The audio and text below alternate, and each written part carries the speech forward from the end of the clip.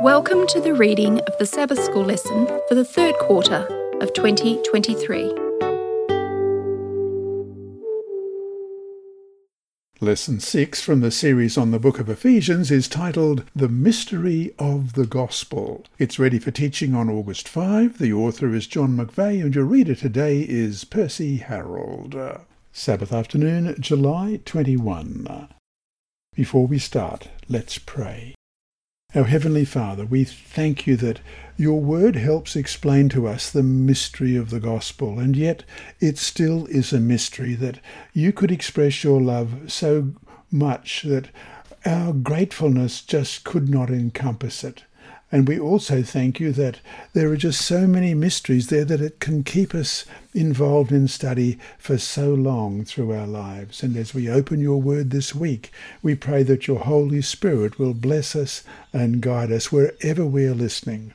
Whether we're listening in Invercargill in New Zealand, or Wabag in Papua New Guinea, or Toowoomba in Queensland, or particularly I'd like to pray today for Pauline and Joelle in Jamaica, and Emma Hernandez in Texas, and Claudio Fraxis Jr., and Karen Hetherington and Perla Caraveo, who is not well. Lord, I pray that your healing hand may be upon her, that you'll bless her and her family, and Andronike Wells, and Nonhalana Mbengji.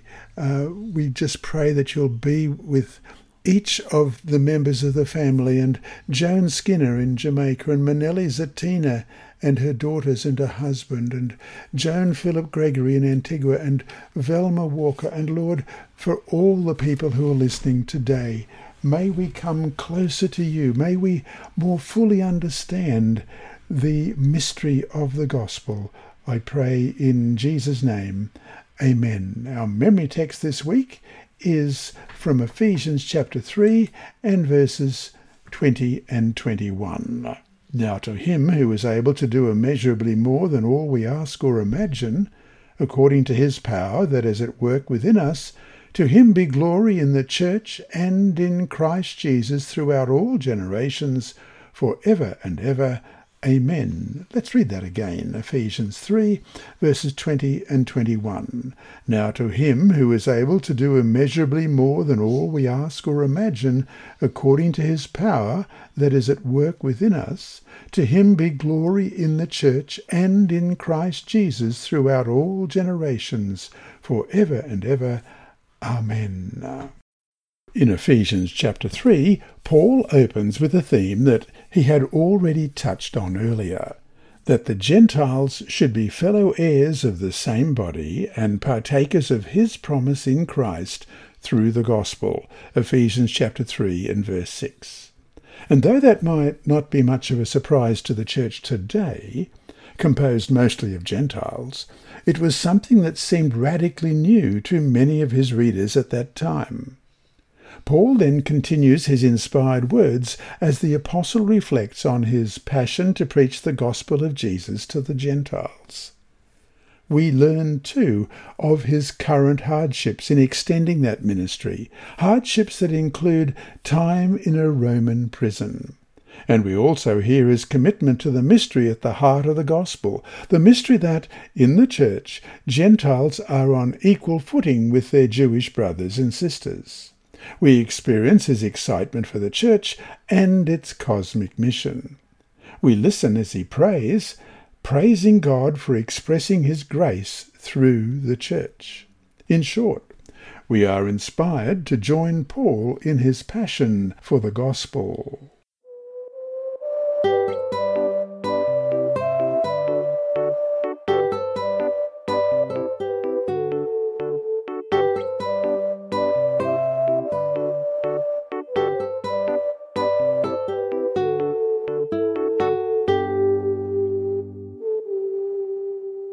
Sunday, July 30. Paul, imprisoned apostle to the Gentiles.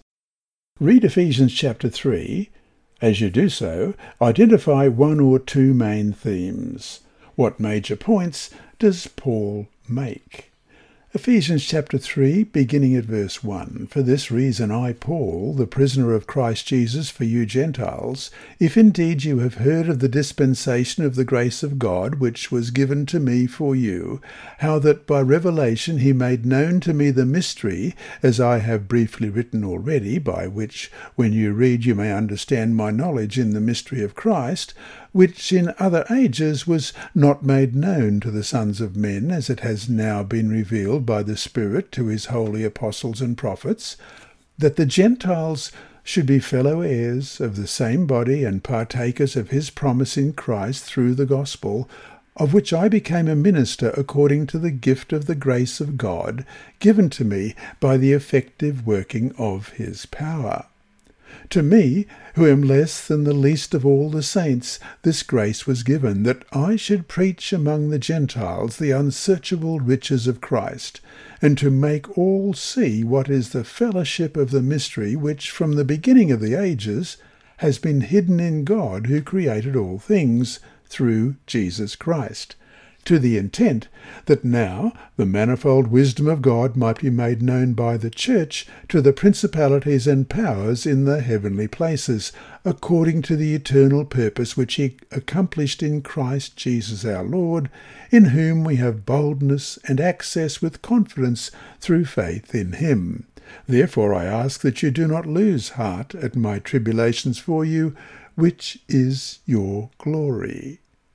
For this reason I bow my knees to the Father of our Lord Jesus Christ, from whom the whole family in heaven and earth is named, that he would grant you, according to the riches of his glory, to be strengthened with might through his Spirit in the inner man, that Christ may dwell in your hearts through faith, that you, being rooted and grounded in love, may be able to comprehend with all the saints what is the width and length and depth and height, to know the love of Christ which passes knowledge, and that you may be filled with all the fullness of God.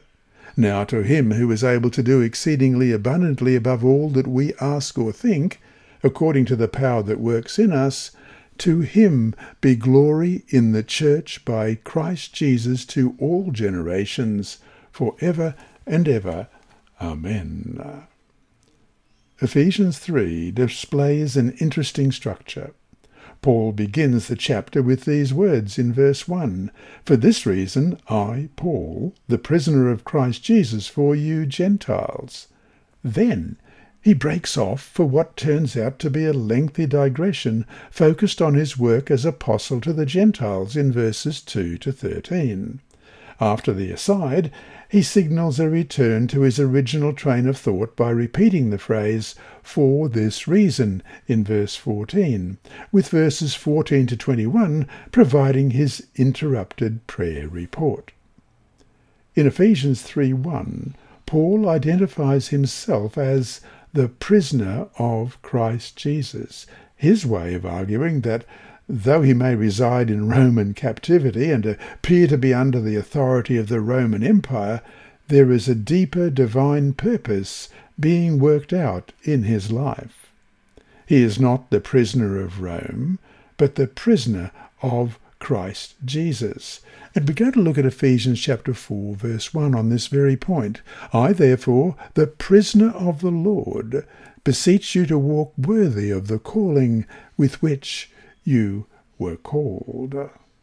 Paul's mention of his suffering in verse 13 of chapter 3 and his later mention of his chains in chapter 6 verse 20 suggests that he is not under relatively comfortable house arrest, and we'll also check out Acts 28 verse 16, but he is in prison. Let's check Ephesians 6:20, for which I am an ambassador in chains, that in it I may speak boldly as I ought to speak.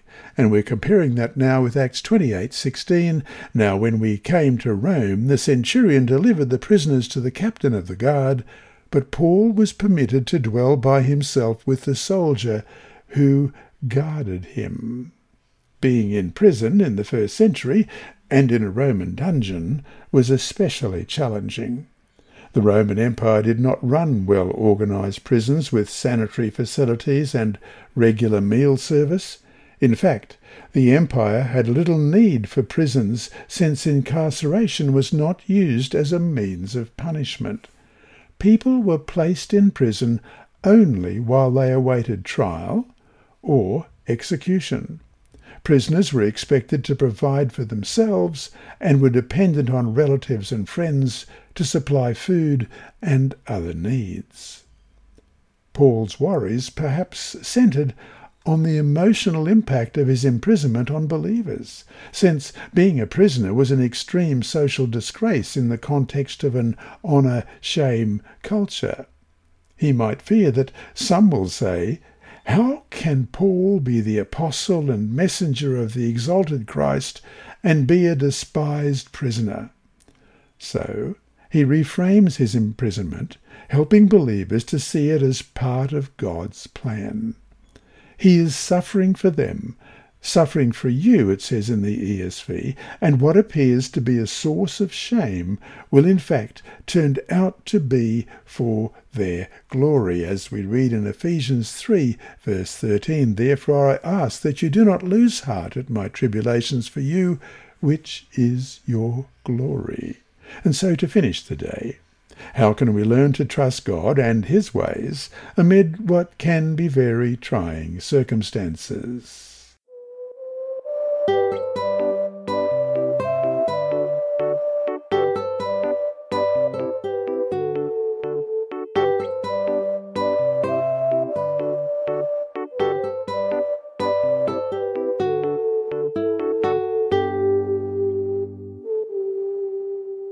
Monday, July 31. The long hidden mystery of the gospel. What is the mystery that has been entrusted to Paul? Well, we read this in Ephesians 3, verses 1 to 6. "For this reason, I, Paul, the prisoner of Christ Jesus for you Gentiles, if indeed you have heard of the dispensation of the grace of God which was given to me for you, how that by revelation he made known to me the mystery, as I have briefly written already, by which when you read you may understand my knowledge in the mystery of Christ, which in other ages was not made known to the sons of men, as it has now been revealed by the Spirit of his holy apostles and prophets, that the Gentiles should be fellow heirs of the same body and partakers of his promise in Christ through the gospel." As you study Ephesians 3, 1 to 6, note the following. First, Paul writes this part of the letter specifically to Gentile believers in the house churches of Ephesus. Let's read that again. "For this reason, I, Paul, the prisoner of Christ Jesus for you Gentiles." Second, Paul claims to be the recipient of something he labels the stewardship of God's grace given to him for you, for the Gentile believers in verse 2. This stewardship, or this ministry of grace, is Paul's way of describing the commission given to him to preach the gospel, or God's grace, to the Gentiles, as we read in verses 7 and 8, "of which I became a minister according to the gift of the grace of God given to me by the effective working of his power. To me, who am less than the least of all the saints, this grace was given, that I should preach among the Gentiles the unsearchable riches of Christ." Third, Paul claims that a mystery has been revealed to him, a topic he has already written about in the letter, as we saw in Ephesians 1, 9 and 10, and Ephesians 2, 11 and 12, the mystery of Christ. Let's read verses 3 and 4 again. "How that by revelation he made known to me the mystery, as I have briefly written already, by which when you read you may understand my knowledge in the mystery of Christ." And he says he's written before, and that's in Ephesians 1, 9 and 10. "Having made known to us the mystery of his will, according to his good pleasure, which he purposed in himself, that in the dispensation of the fullness of the times he might gather together in one all things in Christ, both which are in heaven and which are on earth in him. And he also wrote in Ephesians 2:11 and 12, "Therefore remember that you, once Gentiles in the flesh, who are called uncircumcision by what is called the circumcision made in the flesh by hands, that at that time you were without Christ, being aliens from the commonwealth of Israel and strangers from the covenants of promise, having no hope and without God in the world." Paul does not wish to be understood as the inventor of the gospel, but he does lay claim to a God-given ministry to proclaim it. Fourth, Paul is not alone in having received advanced revelation about this mystery, as the Spirit has also revealed it to Christ's holy apostles and prophets in a way that surpasses the revelation of God's plan to earlier generations, as we read in verse 5. Let's have a look at that again. "Which in other ages was not made known to the sons of men, as it has now been revealed by the Spirit to his holy apostles and prophets." The term prophets here probably refers to those possessing and exercising the gift of prophecy among early Christian house churches, rather than the prophets of the Old Testament. The mystery, which was once hidden, has now become what we might call an open secret. Finally, he declares, "This mystery is that the Gentiles are fellow heirs, members of the same body, and partakers of the promise in Christ Jesus through the gospel," in verse 6. Paul is passionate about the gospel, and especially about the way it is expressed in the church, which is composed of both Jews and Gentiles. These two groups have become the building blocks of God's new community, his new brand of humanity, the church, as we see in Ephesians 2, verses 14 to 16. "For he himself is our peace, who has made both one, and has broken down the middle wall of separation, having abolished in his flesh the enmity that is the law of commandments contained in ordinances, so as to create in himself one new man from the two, thus making peace, and that he might reconcile them both to God in one body through the cross, thereby putting to death the enmity." We could say, they are now transformed from being enemies to being co-heirs, co-bodied, included in a single body, the body of Christ, and co-partakers of the gospel promise, as we see in Ephesians chapter 3 and verse 6, that the Gentiles should be fellow heirs of the same body and partakers of his promise in Christ through the gospel. And so to finish today, what, if any, attitudes, maybe even below the surface, might you hold that contradict the inclusiveness taught by the gospel? How do you rid yourself of these?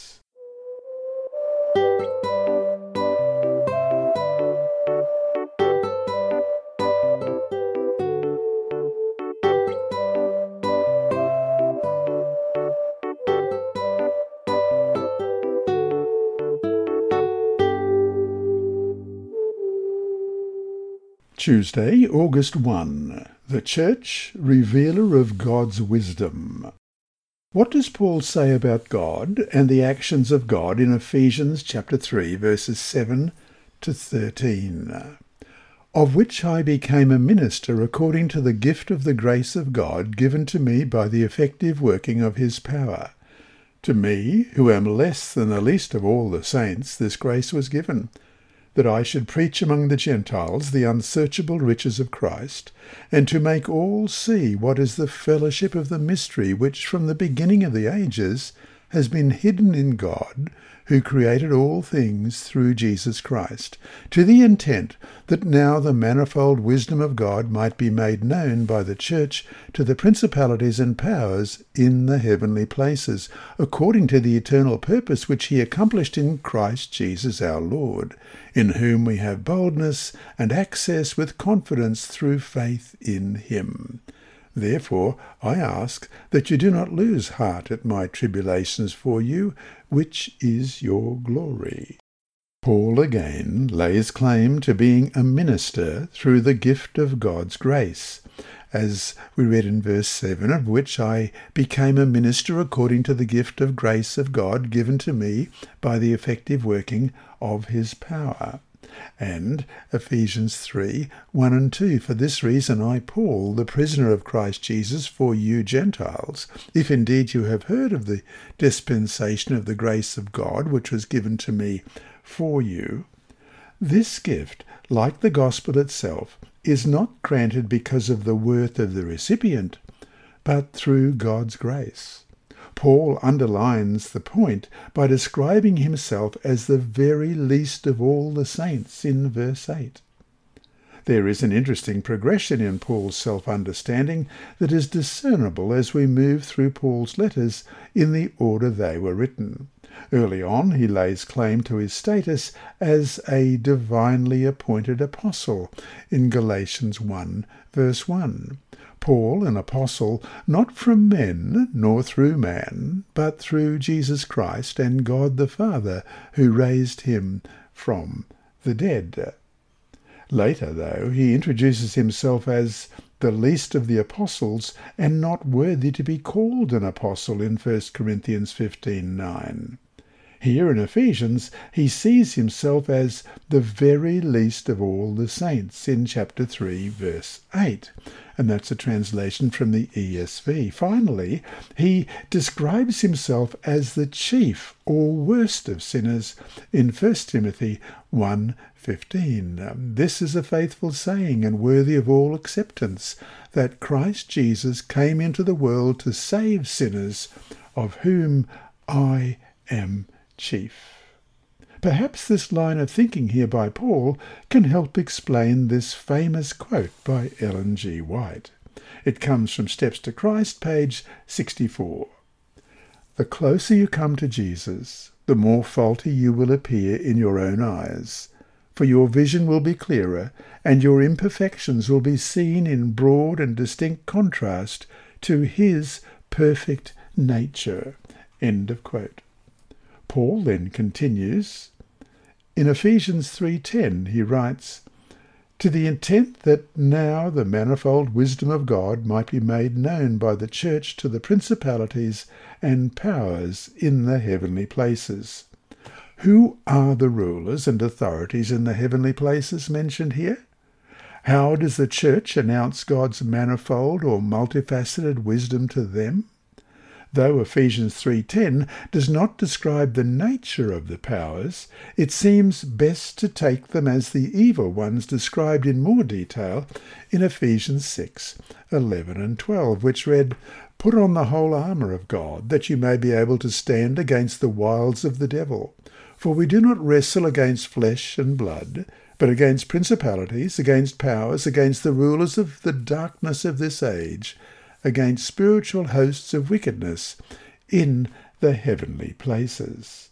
If so, the composition of the church, unifying Jews and Gentiles as once very divided parts of humankind, becomes a ringing announcement to these demonic rulers and authorities in the heavenly places of God's plan for the future to unite all things in him, Christ, things in heaven and things on earth, as it says in verse 10. They are put on notice that God's plan is underway and their doom assured. The very nature of a unified church signals their ultimate defeat. And so to finish today, if your own congregation took seriously Paul's job description of the church in Ephesians 3 verse 10, how might it change the way you and your fellow church members relate to each other? Let's finish by reading Ephesians 3:10 to the intent that now the manifold wisdom of God might be made known by the church to the principalities and powers in the heavenly places.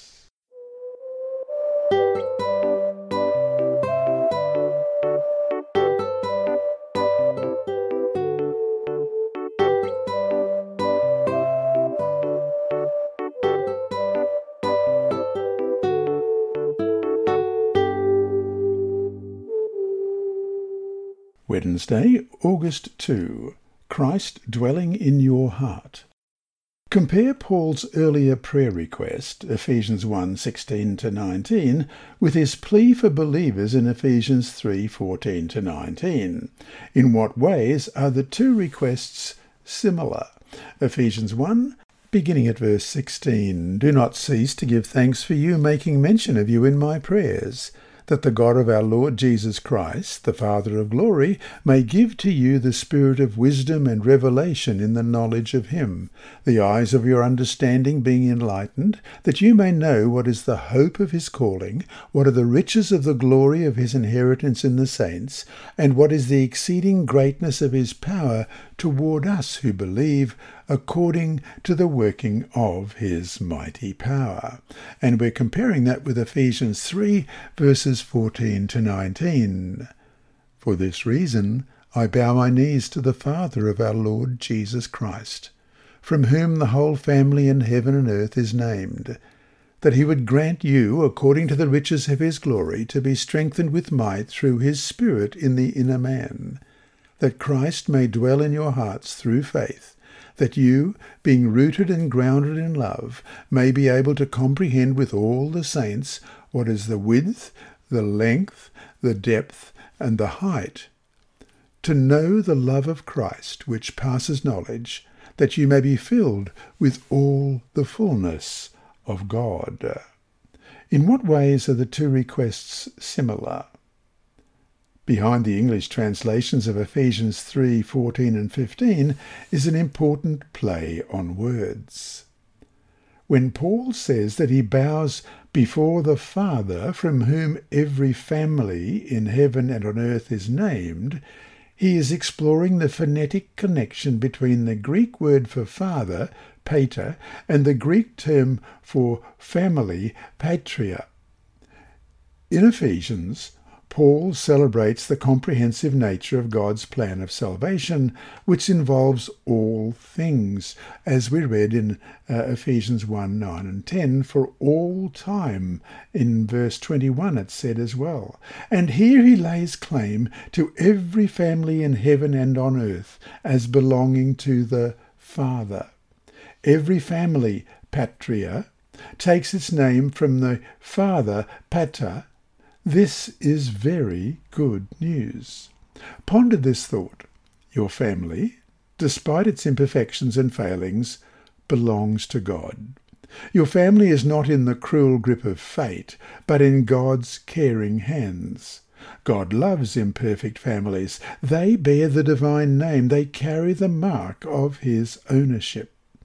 In Ephesians 3:16-19, which we've just read, Paul asks God to grant believers an abundant spiritual experience marked by inner strength through the Spirit's presence in verse 16, intimacy with Christ, who is also portrayed as dwelling within in verse 17, and a settled, secure spiritual identity, rooted and grounded in love in verse 17. As Paul seeks to offer praise to God for the expansive reach of blessings offered to believers, he includes not 3 dimensions, but 4, breadth and length and height and depth in verse 18. He does not clearly identify to what these dimensions apply, though they obviously describe the vast size of something important. This leaves an interesting puzzle for Bible students. Do these dimensions describe God's wisdom, as we could read in Job 11, which uses 4 dimensions, God's power, as we would read in Ephesians 3:16 and 17, or perhaps the spiritual temple of Ephesians 2:19-22? And we'll compare this with Ezekiel 43:13-16, which uses 4 dimensions. And we've got references here to Amos and to Revelation. Let's go back to Job 11, verses 5-9. But oh, that God would speak and open his lips against you, that he would show you the secrets of wisdom, for they would double your prudence. Know therefore that God exacts from you less than your iniquity deserves. Can you search out the deep things of God? Can you find out the limits of the Almighty? They are higher than heaven. What can you do? Deeper than Sheol. What can you know? Their measure is longer than the earth and broader than the sea. And Ephesians 3:16 and 17, that he would grant you according to the riches of his glory to be strengthened with might through his Spirit in the inner man, that Christ may dwell in your hearts through faith, that you, being rooted and grounded in love. And Ephesians 2:19 to 22, now therefore you are no longer strangers and foreigners, but fellow citizens with the saints and members of the household of God, having been built on the foundation of the apostles and prophets, Jesus Christ himself being the chief cornerstone, in whom the whole building, being fitted together, grows into a holy temple in the Lord, in whom you also are being built together for a dwelling place of God in the Spirit. Then we compare with Ezekiel 43, verses 13 to 16. These are the measurements of the altar in cubits. The cubit is 1 cubit and a handbreadth. The base 1 cubit high and 1 cubit wide, with a rim all around its edge of 1 span. This is the height of the altar. From the base of the ground to the lower ledge, 2 cubits, the width of the ledge 1 cubit, from the smaller ledge to the larger ledge 4 cubits, and the width of the ledge 1 cubit. The altar hearth is 4 cubits high, with 4 horns extending upward from the hearth.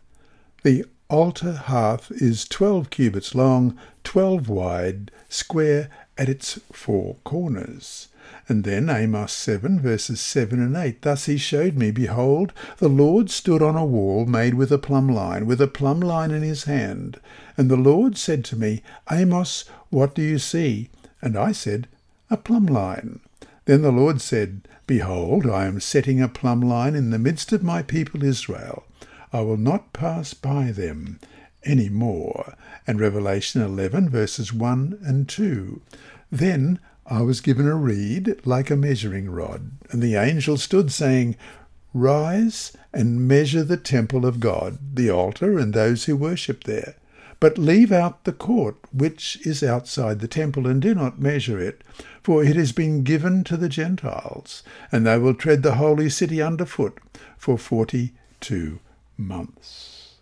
It may be best to see these 4 dimensions as describing the immensity of the love of Christ, as we read in Ephesians 3:19, viewing the phrase to comprehend the breadth and length and height and depth of verse 18 as parallel to the next phrase, to know the love of Christ in verse 19. And we compare that with Romans 8:35 to 38. Who shall separate us from the love of Christ?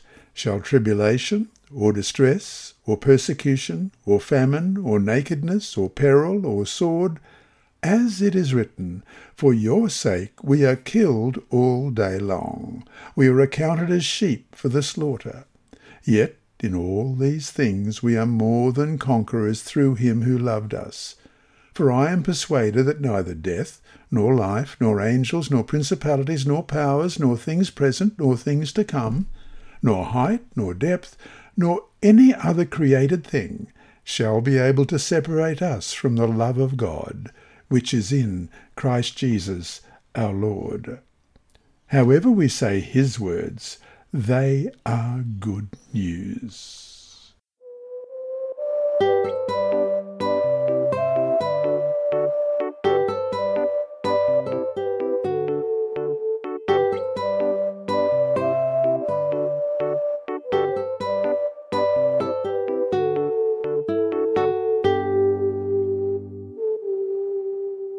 Thursday, August 3. Glory in the Church and in Christ Jesus. Paul concludes his prayer report with a doxology, a brief poetic statement of praise to God. For what does he praise God? Well, let's read Ephesians 3:20 and 21. Now to him who is able to do exceedingly abundantly above all that we ask or think, according to the power that works in us, to him be glory in the church by Christ Jesus to all generations, for ever and ever. Amen.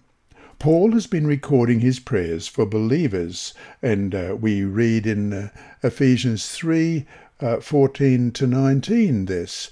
For this reason I bow my knees to the Father of our Lord Jesus Christ, from whom the whole family in heaven and earth is named, that he would grant you, according to the riches of his glory, to be strengthened with might through his Spirit in the inner man, that Christ may dwell in your hearts through faith, that you, being rooted and grounded in love, may be able to comprehend with all saints what is the width, the length, and depth, and height, to know the love of Christ, which passes knowledge, that you may be filled with all the fullness of God.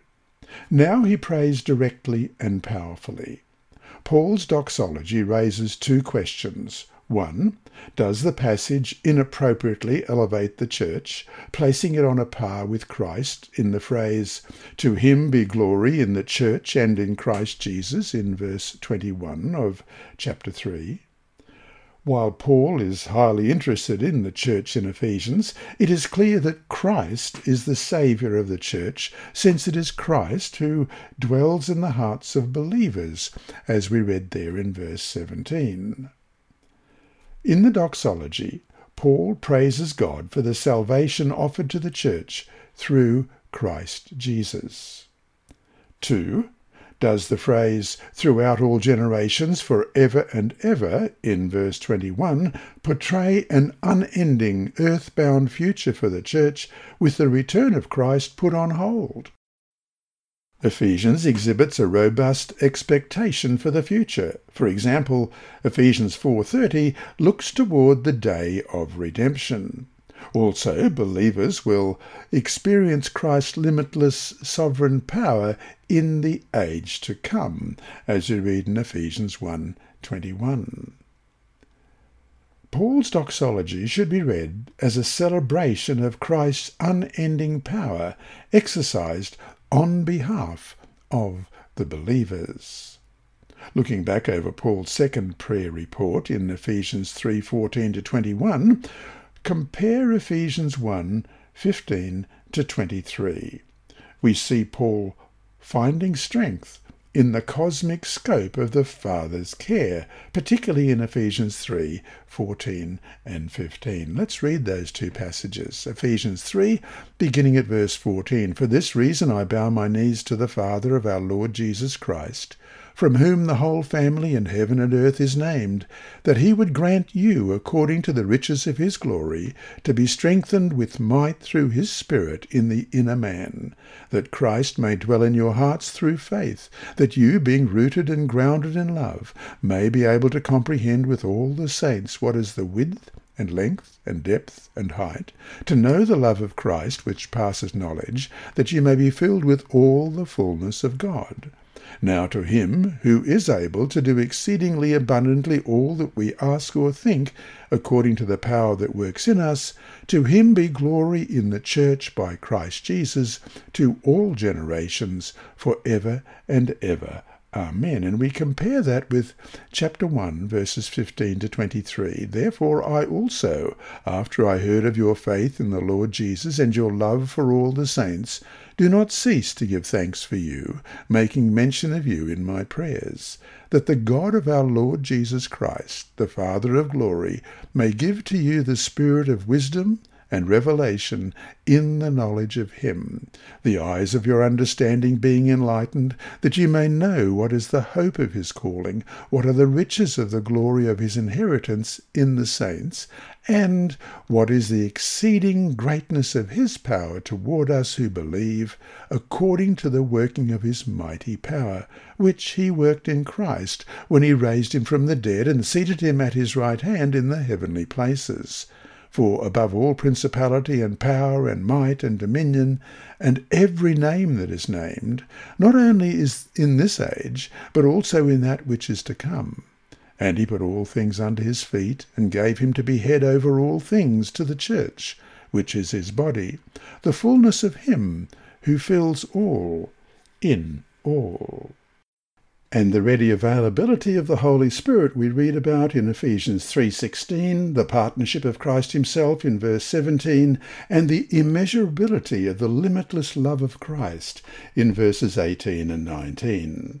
This is so true that he imagines believers being filled with all the fullness of God in verse 19, and celebrates these spiritual realities in praise, again marvelling at the abundance of God's power on offer to the saints in verses 20 and 21. Whenever we feel the press of problems, temptations, or doubts, we may turn to this buoyant account of Paul's prayers. The imprisoned apostle raises our vision to the grand horizon of God's purposes and grace, reminding us that, whatever our current circumstances, we are participants in God's ultimate plan, as we read in Ephesians 1:9 and 10, and his power is at work in us. Ephesians 1:9 and 10 reads, "Having made known to us the mystery of his will, according to his good pleasure, which he purposed in himself, that in the dispensation of the fullness of the times he might gather together in one all things in Christ, both which are in heaven and which are on earth, in him." And so to finish today, what blessings from God are especially valuable to you? Practice composing a prayer of praise in order to praise God for them.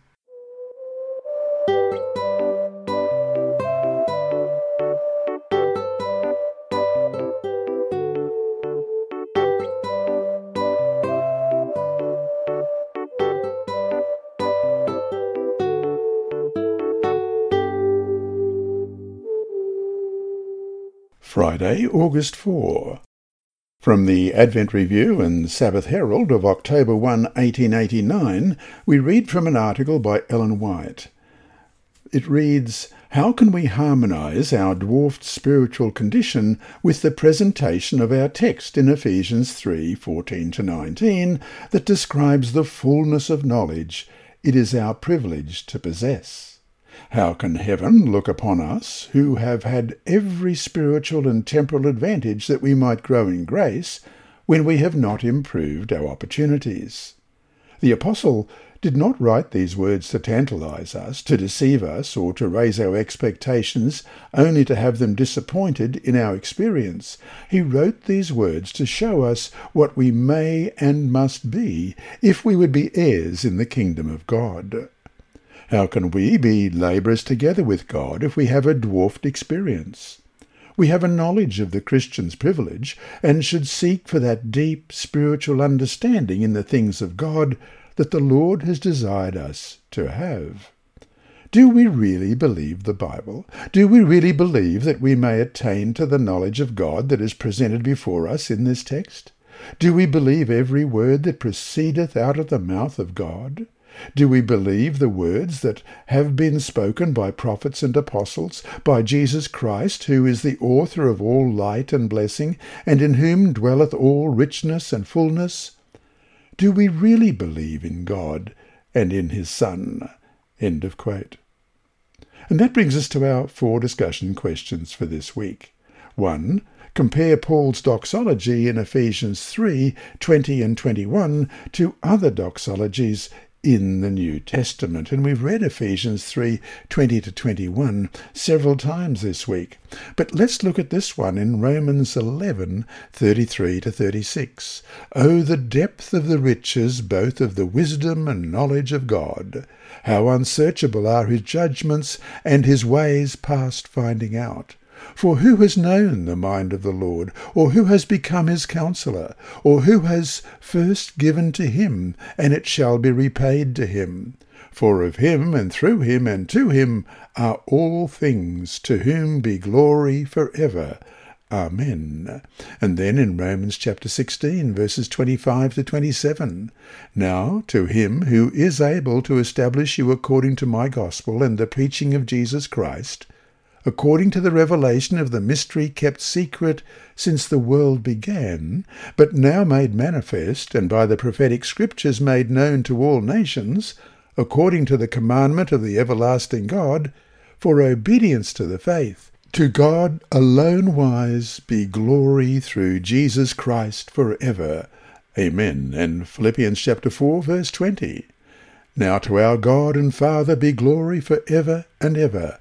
Amen. And 2 Peter 3, verse 18. But grow in the grace and knowledge of our Lord and Saviour Jesus Christ. To him be the glory both now and forever. Amen. And Jude 24 and 25. Now to him who is able to keep you from stumbling, and to present you faultless before the presence of his glory with exceeding joy, to God our Saviour, who alone is wise, be glory and majesty, dominion and power, both now and forever. Amen. And 2. Compare Paul's 4 uses of the Greek word pleroma, P-L-E-R-O-M-A, meaning fullness, in Ephesians. Ephesians 1:10 reads, that in the dispensation of the fullness of the times he might gather together in one all things in Christ, both which are in heaven and which are on earth, in him. And Ephesians 1:23, which is his body, the fullness of him who fills all in all. And Ephesians 3:19, to know the love of Christ, which passes knowledge, that ye may be filled with all the fullness of God. And Ephesians 4:13, till we all come to the unity of the faith and of the knowledge of the Son of God, to a perfect man, to the measure of the stature of the fullness of Christ. Why do you think this idea is important to Paul? And question 3, of all the actions of God that Paul praises in Ephesians 3, which is most inspiring to you, and why? And question 4. Paul concludes the first half of Ephesians just as he began it.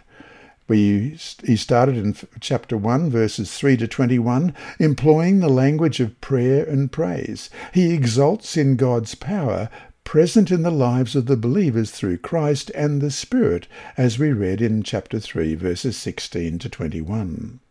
How can we, as Ellen G. White wrote above, better experience this power in our lives?